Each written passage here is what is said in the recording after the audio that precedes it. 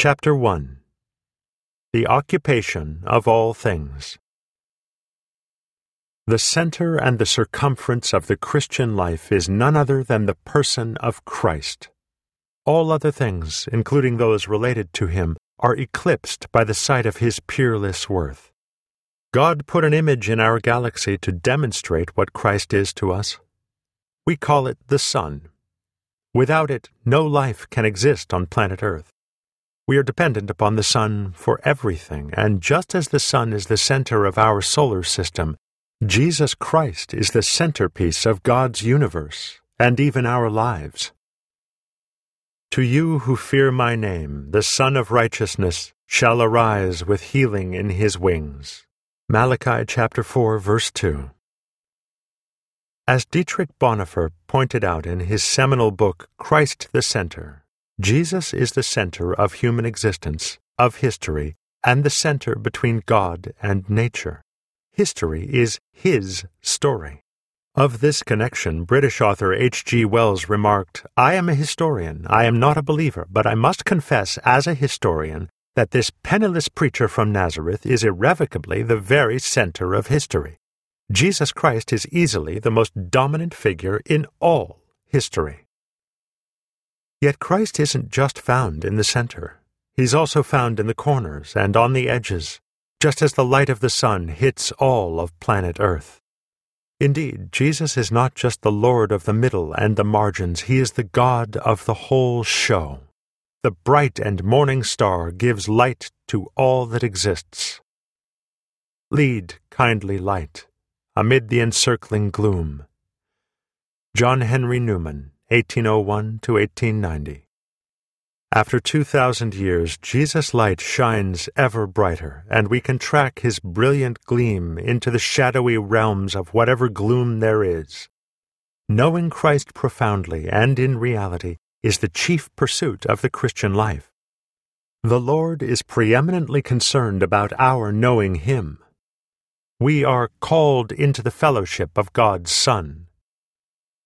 God is not so much about fixing things that have gone wrong in our lives as he is about finding us in our brokenness and giving us Christ. When Christ is not central and supreme in our lives, everything about life shifts out of orbit and moves out of kilter.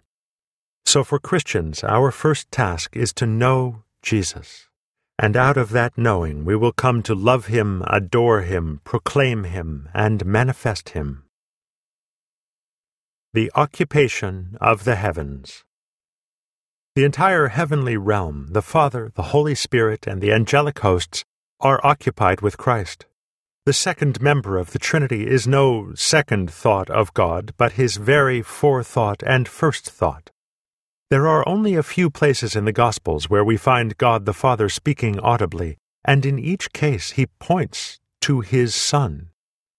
And suddenly a voice came from heaven saying, "This is my beloved Son, in whom I am well pleased." While he was still speaking, behold, a bright cloud overshadowed them, and suddenly a voice came out of the cloud saying, "This is my beloved Son, in whom I am well pleased. Hear him." Jesus once said, "Out of the abundance of the heart, the mouth speaks." Whenever God the Father speaks, he speaks of his Son, for Christ is foremost on his heart. The bread of life can be tasted in every word that proceeds from the mouth of God. In fact, when God expresses himself, it is Christ. We can rightly say that God spoke himself into human life in the person of the Lord Jesus. For this reason, John called Christ the Logos, the living Word of God. God's Word is a person. The one true God has revealed himself completely and finally in Jesus. No one has ever seen God, but the unique one, who is himself God, is near to the Father's heart. He has revealed God to us. In like manner, the Holy Spirit, the great revelator, also reveals Christ. And Christ is the only thing that the Spirit reveals. He has no other revelation. The Spirit introduces Jesus, usually in some new way. But when the Helper comes, whom I shall send to you from the Father, the Spirit of truth who proceeds from the Father, he will testify of me. However, when he, the Spirit of truth, has come, he will guide you into all truth. For he will not speak on his own authority, but whatever he hears, he will speak, and he will tell you things to come. He will glorify me, for he will take of what is mine and declare it to you. All things that the Father has are mine. Therefore I said that he will take of mine and declare it to you. Someone may object by saying, but Jesus said that the Holy Spirit would reprove the world of sin, righteousness, and judgment. This is true, but Jesus makes himself the reference point for these things. Therefore the question becomes, how does the Spirit convict the world? He does it by showing Christ to the world. The Holy Spirit has come to reveal, to glorify, to magnify, to unveil, to exalt the Lord Jesus Christ. He takes what is true of Christ and makes it real and alive in the lives of human beings. That's the occupation and preoccupation of the Spirit. It's what he does for a living. But there's something more. The Father was so consumed with Christ that he was pleased to place all the divine fullness into him. For in him dwells all the fullness of the Godhead bodily. For it pleased the Father that in him all the fullness should dwell. Finally, all of the angelic hosts live to worship and serve the Lord Jesus. They too are occupied with Christ. Hebrews chapter 1 verse 6 says, when God again brings the firstborn into the world, he says, let all the angels of God worship him. In a word, Jesus is heaven's passion and occupation. The occupation of creation. Paul tells us that the entire universe was created by Christ, through Christ, and for Christ. In addition, all things in heaven and earth are held together in Christ and will one day be summed up in him. Consequently, creation is also occupied with Christ. For by him all things were created that are in heaven and that are on earth, visible and invisible, whether thrones or dominions or principalities or powers. All things were created through him and for him, and he is before all things, and in him all things consist. That in the dispensation of the fullness of the times he might gather together in one all things in Christ, both which are in heaven and which are on earth, in him. If you explore the 7 days of creation in light of the New Testament, you will discover that everything in the visible creation is an image of Jesus. For example, Christ is light. Christ is water. Christ is the life that emerged on the 3rd day after the waters below the firmament were separated from the waters above. Christ is the true vine. Christ is wheat and the bread of life. Christ is the sun, the moon, and the morning star. Christ is the true Lamb. Christ is the model man. Christ is the real Sabbath. The Lord Jesus is written in the bloodstream of the universe. The Creator left an impression of Christ in everything. That which came forth from the lungs of God when the worlds were spoken into existence was Jesus.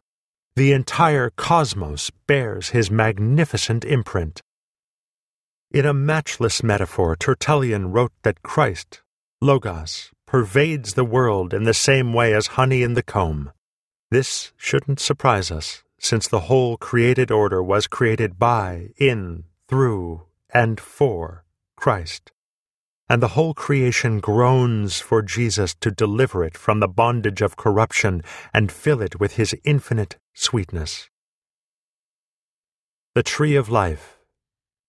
The tree of life my soul hath seen, laden with fruit and always green. The trees of nature fruitless be, compared with Christ the apple tree. His beauty doth all things excel. By faith I know, but ne'er can tell, the glory which I now can see in Jesus Christ, the apple tree. For happiness I long have sought, and pleasure dearly I have bought. I missed for all, but now I see 'tis found in Jesus Christ the apple tree. I'm weary with my former toil. Here I will sit and rest awhile. Under the shadow I will be of Jesus Christ the apple tree. I'll sit and eat this truth divine. It cheers my heart like spiritual wine. And now this fruit is sweet to me that grows on Christ the apple tree. This fruit does make my soul to thrive. It keeps my dying faith alive, which makes my soul in haste to be with Jesus Christ the apple tree. 18th century Christmas carol. The occupation of the Old Testament. And what of the Holy Scriptures? Jesus himself answered this question, declaring that the Hebrew Scriptures are also occupied with him. You search the Scriptures because you think they give you eternal life, but the Scriptures point to me. And beginning with Moses and all the prophets, he explained to them what was said in all the Scriptures concerning himself. Then their eyes were opened, and they recognized him. He said to them, "This is what I told you while I was still with you. Everything must be fulfilled that is written about me in the law of Moses, the prophets, and the Psalms." Then he opened their minds so they could understand the Scriptures. Jesus Christ makes Scripture intelligible. He is the key that unlocks the entire biblical canon. When one reads the New Testament carefully, this becomes evident. For instance, the entire story of Israel is the story of the Messiah, Jesus. Christ is the new Israel, the new Jacob, and was there until the death of Herod, that it might be fulfilled which was spoken by the Lord by the prophet, saying, "Out of Egypt I called my son." Now to Abraham and his seed were the promises made. He does not say, "and to seeds, as of many, but as of one, and to your seed," who is Christ. Jacob had 12 sons who became the 12 tribes of Israel. Jesus also chose 12 disciples to follow him. Israel was tempted in the wilderness for 40 years.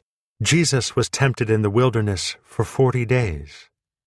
In fact, the same temptations that Israel experienced in the wilderness were repeated when Christ was in the wilderness. To combat them, Jesus quoted the words of Moses to Satan.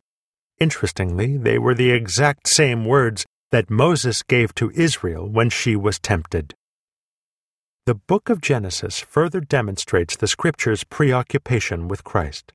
Chapters 1 and 2 were never intended to be the battleground for the creation versus evolution debate. They are rather an unveiling of Christ and his church. Jesus is the new Adam, the church is the new Eve, and the Gospel of John is the new Genesis. Compare Genesis chapters 1 and 2 with John chapters 1 and 2. Death reigned from Adam to Moses, even over those who had not sinned according to the likeness of the transgression of Adam, who is a type of him who was to come. And so it is written, the first man, Adam, became a living being. The last Adam became a life-giving spirit. The first man was of the earth, made of dust. The second man is the Lord, from heaven.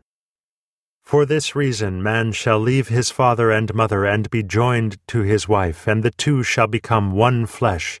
This is a great mystery, but I speak concerning Christ and the church. Have you ever noticed how the New Testament writers quoted the Hebrew Scriptures? Go back to the Old Testament and read the quoted texts. You'll learn that the New Testament writers were using a method of interpretation that would drive most textual critics insane.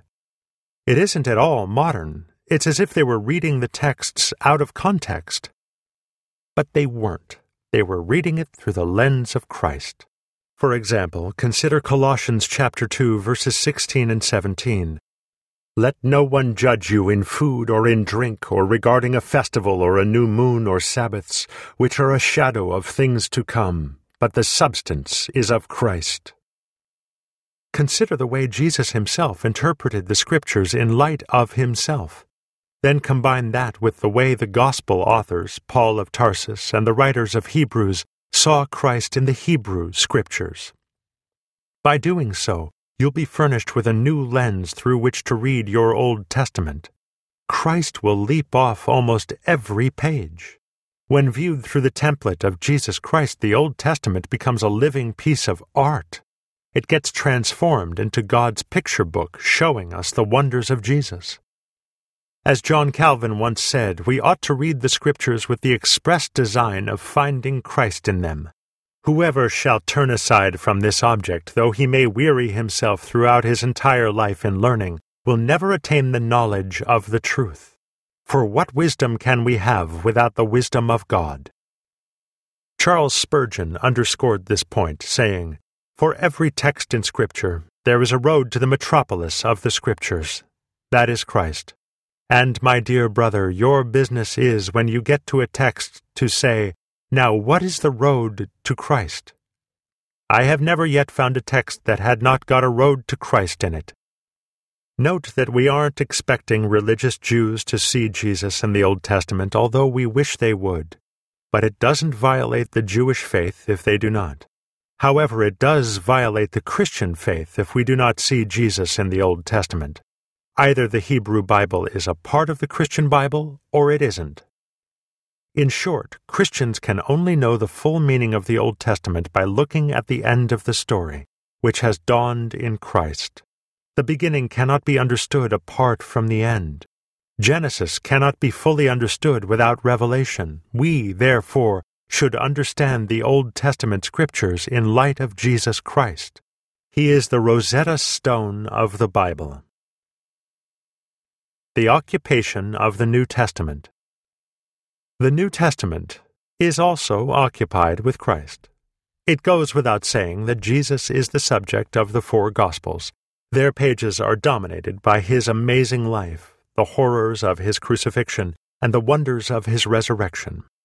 In the book of Acts, Jesus, who is now ascended, extends his presence through his body, the church. Luke opened Acts by saying that his gospel write-up, the Gospel of Luke, was a record of all that Jesus began both to do and teach. The book of Acts is the continuation of what Jesus did and taught through his body. The apostles' message throughout Acts is not the plan of salvation. It's not a theology or a set of doctrines either. It is a person, Christ. And that he may send Jesus Christ, who was preached to you before. Then Philip went down to the city of Samaria and preached Christ unto them. Immediately he preached the Christ in the synagogues, that he is the Son of God. In Acts chapter 2, verse 42, we read about something called the Apostles' Doctrine. Following the day of Pentecost, the church in Jerusalem continued steadfastly in this teaching. But what exactly was it? Before we answer that question, let's reframe it. Here's the scene. The 12 have just baptized 3,000 new converts. Tomorrow they will begin teaching these new converts. What will they teach them? Look across the landscape of contemporary Christianity and ask yourself what many of today's preachers would teach them. Here are some certain answers. They would teach them about how to live a good, clean life, church multiplication strategies, the mark of the beast and end times prophecy, the 613 laws of Moses, exhorting them to obey each one of them, the 614th commandment, thou shalt not forget, the visions and dreams in Daniel and Ezekiel, signs, wonders, and miracles, how to build a movement, divine healing, how to live by faith, how to save the lost, creation versus evolution, leadership principles, how to memorize the Scriptures, social justice, prosperity, the believer's right to name it and claim it, spiritual warfare, how to observe Israel's feasts, wealth and health, systematic theology. Now compare this list with what the apostles actually taught the early believers. John, one of the 12, told us plainly, "That which was from the beginning, which we have heard and which we have seen with our eyes, which we have looked upon and our hands have handled, concerning the word of life. The life was manifested, and we have seen, and bear witness, and declare to you that eternal life which was with the Father and was manifested to us. That which we have seen and heard, we declare to you, that you also may have fellowship with us. And truly our fellowship is with the Father and with His Son, Jesus Christ. The apostles' teaching was Jesus Christ. And daily in the temple and in every house they did not cease teaching and preaching Jesus as the Christ. The 12 lived with the Son of God for almost 4 years. They watched Him sleep, eat, heal the sick, cast out demons, comfort the afflicted, and afflict the comfortable. But more importantly, in living color they beheld the taproot and headwaters of Jesus' incredible life. They watched Him fellowship with His Father. In short, the New Testament writers were completely consumed with Christ. He was their message, their teaching, their proclamation, their very life, and everything else flowed out of intimate fellowship with Him. God's presence is not accidental in relation to His teaching, but is essential to it. God's presence in human form, in the humble form of a servant, is itself the teaching. Soren Kierkegaard. The message and ministry of Paul of Tarsus. Both of us have developed the habit of counting the number of times we hear preachers mention the Lord Jesus in their talks. Sadly, in many cases, contemporary preachers and teachers who spend an hour speaking on a subject mention the Lord just once or twice. Sometimes the number of mentions is 0. Compare that with how many times Paul referred to Christ in the opening chapters of some of his letters. Colossians chapter 1, 29 verses, 30 references to Christ. Ephesians chapter 1, 23 verses, 26 references. Philippians chapter 1, 30 verses, 20 references. Romans chapter 1 verses 1 through 9, 11 references. 1 Corinthians chapter 1 verses 1 through 10, 13 references. 2 Corinthians chapter 1 verses 1 through 5, 5 references. Galatians chapter 1 verses 1 through 4, 4 references. If you were to count the total number of times Paul spoke of Christ in each epistle, it would blow your mind. The same is true for the other New Testament authors. Note that Paul wrote most of the New Testament epistles and planted most of the Gentile churches in the 1st century. His incessant mention of the Lord Jesus speaks volumes. Out of the abundance of the heart, the mouth speaks. Paul was consumed with his crucified, risen, and reigning Lord. If the heart is occupied with Christ, Jesus will pour forth from the lips and the pen. He will ooze out of every pore. In a nutshell, New Testament ministry is the ministry of Jesus Christ. To me, who am less than the least of all the saints, this grace was given, that I should preach among the Gentiles the unsearchable riches of Christ. We proclaim Him, admonishing every man, and teaching every man with all wisdom, so that we may present every man complete in Christ, that I might preach Him, Christ, among the Gentiles. For we do not preach ourselves, but Christ Jesus the Lord. Since the Scriptures are inspired by the Father and the Holy Spirit, it stands to reason that each word of Holy Writ would breathe a revelation of the Lord Jesus Christ. God the Father is consumed with His Son, and so is the Spirit. In sum, the Father, the Holy Spirit, the angels, all of creation, the Scriptures, and the early apostles' ministries all point their fingers to Jesus. The spotlight of heaven and earth never leaves Christ. He is the melody, the harmony, the rhythm, the tempo, and the music behind all things. The heavens and the earth sing His song and play His tune. Practical implications. We are keenly sensitive to how hard it may be for some listening to this chapter to hear such an elevation of Jesus Christ. We hope that you will stay with us a little longer. We have written this book to be more of a dance than a talk about dancing. We are also aware that some listening to this chapter may blithely nod in agreement, but without realizing the staggering implications of what's just been presented. We know because we've both said what we're saying here before, and some people shoot past it as they would skip over a commercial. The Church's one foundation is Jesus Christ, her Lord. She is His new creation by water and the Word. From heaven He came and sought her to be His holy bride. With His own blood He bought her, and for her life He died. Samuel J. Stone. So what does this mean practically? It means that if a person is truly inspired by the Spirit of God when he or she is speaking, that individual's message will be Christ. Jesus will bleed through every word. Why? Because the Spirit is totally occupied with Christ. It also means that when someone is teaching from the Scriptures and being true to the Word of God, that teacher will unveil Christ through the text. Jesus will be drawn out and lifted up from the pages of the Bible. Why? Because the Scriptures are completely occupied with Christ. It means that Christ will be on the lips of every person and church who is walking in the Spirit, and He will leap out from their lifestyles.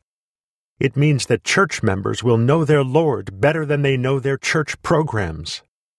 It means that Jesus will get airplay in their conversations. It means His melody will resound through their actions and reverberate in their attitudes. Consequently, those who do not present Christ when they minister not only miss a note, but they play the wrong tune. The tragedy of our time is that countless preachers, teachers, and even healers are giving dozens of sermons, lectures, and messages, relegating Jesus to little more than a footnote or a flourish to some other subject. At best, He gets honorable mention.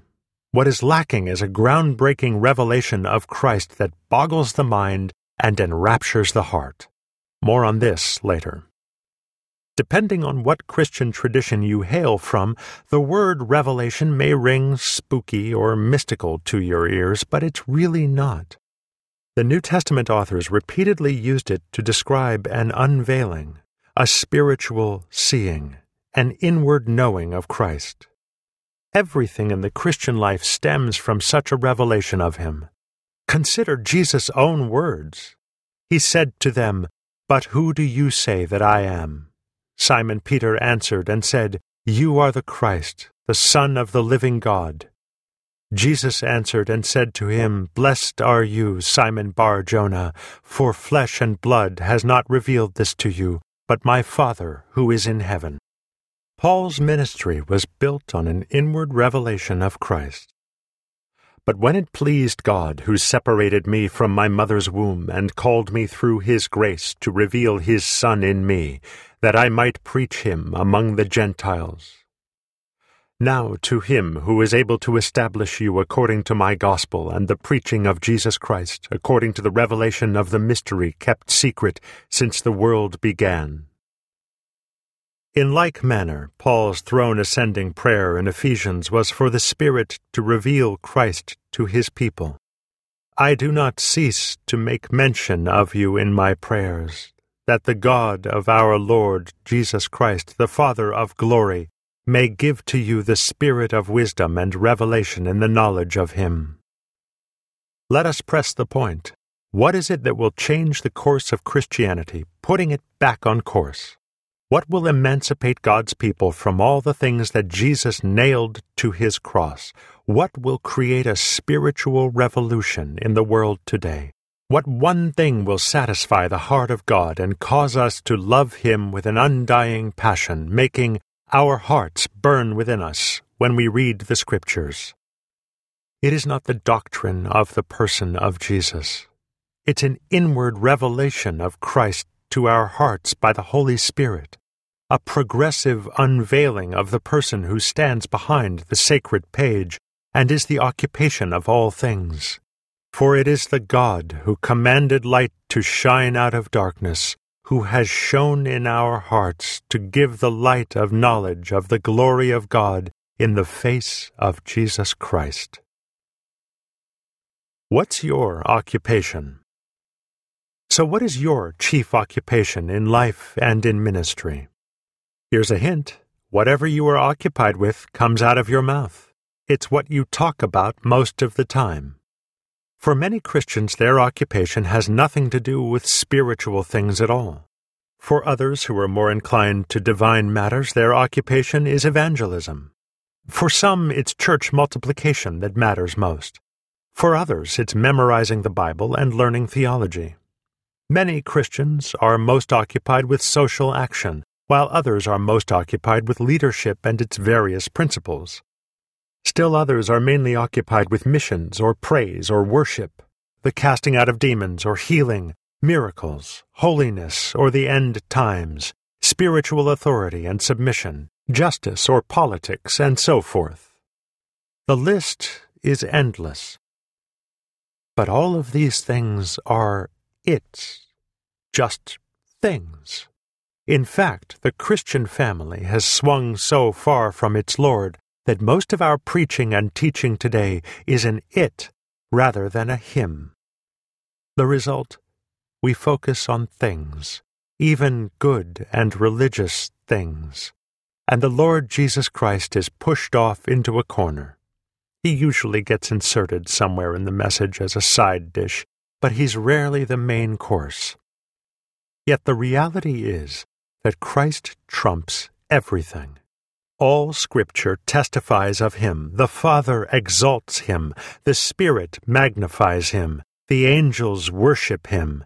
The early church knew him as her passion, her message, and the unction of her life.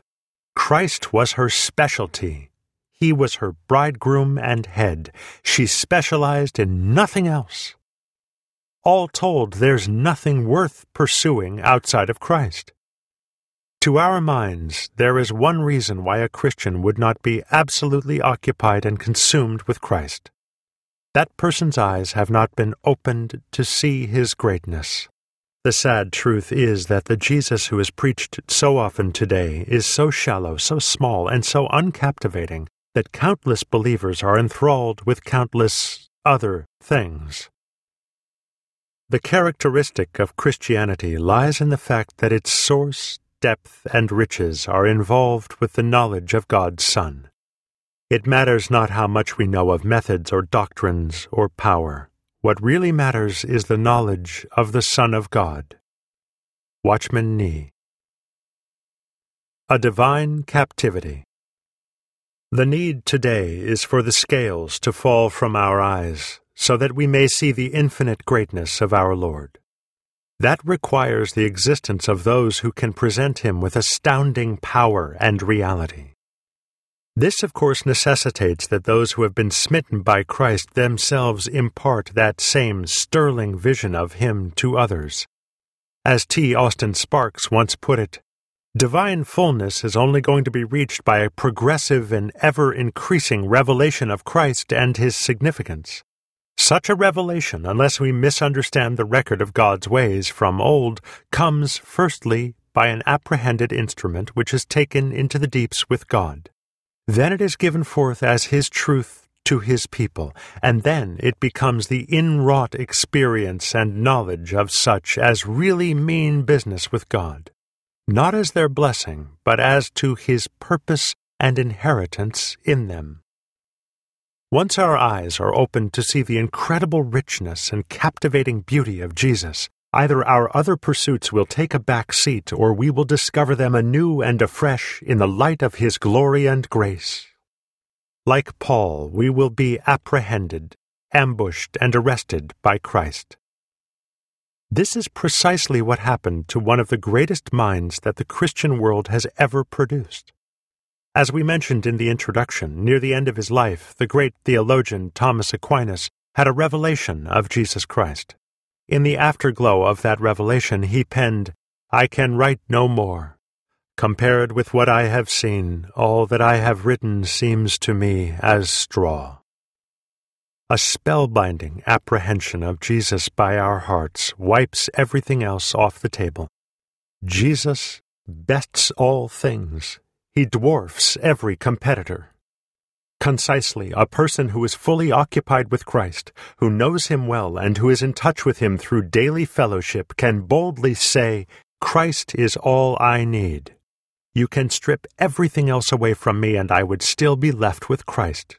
Take away my gifts and my ministry, take away signs and wonders, take away the sense of His presence, take away my ability to read, and take away every spiritual and religious pursuit I have, and I will still have Christ.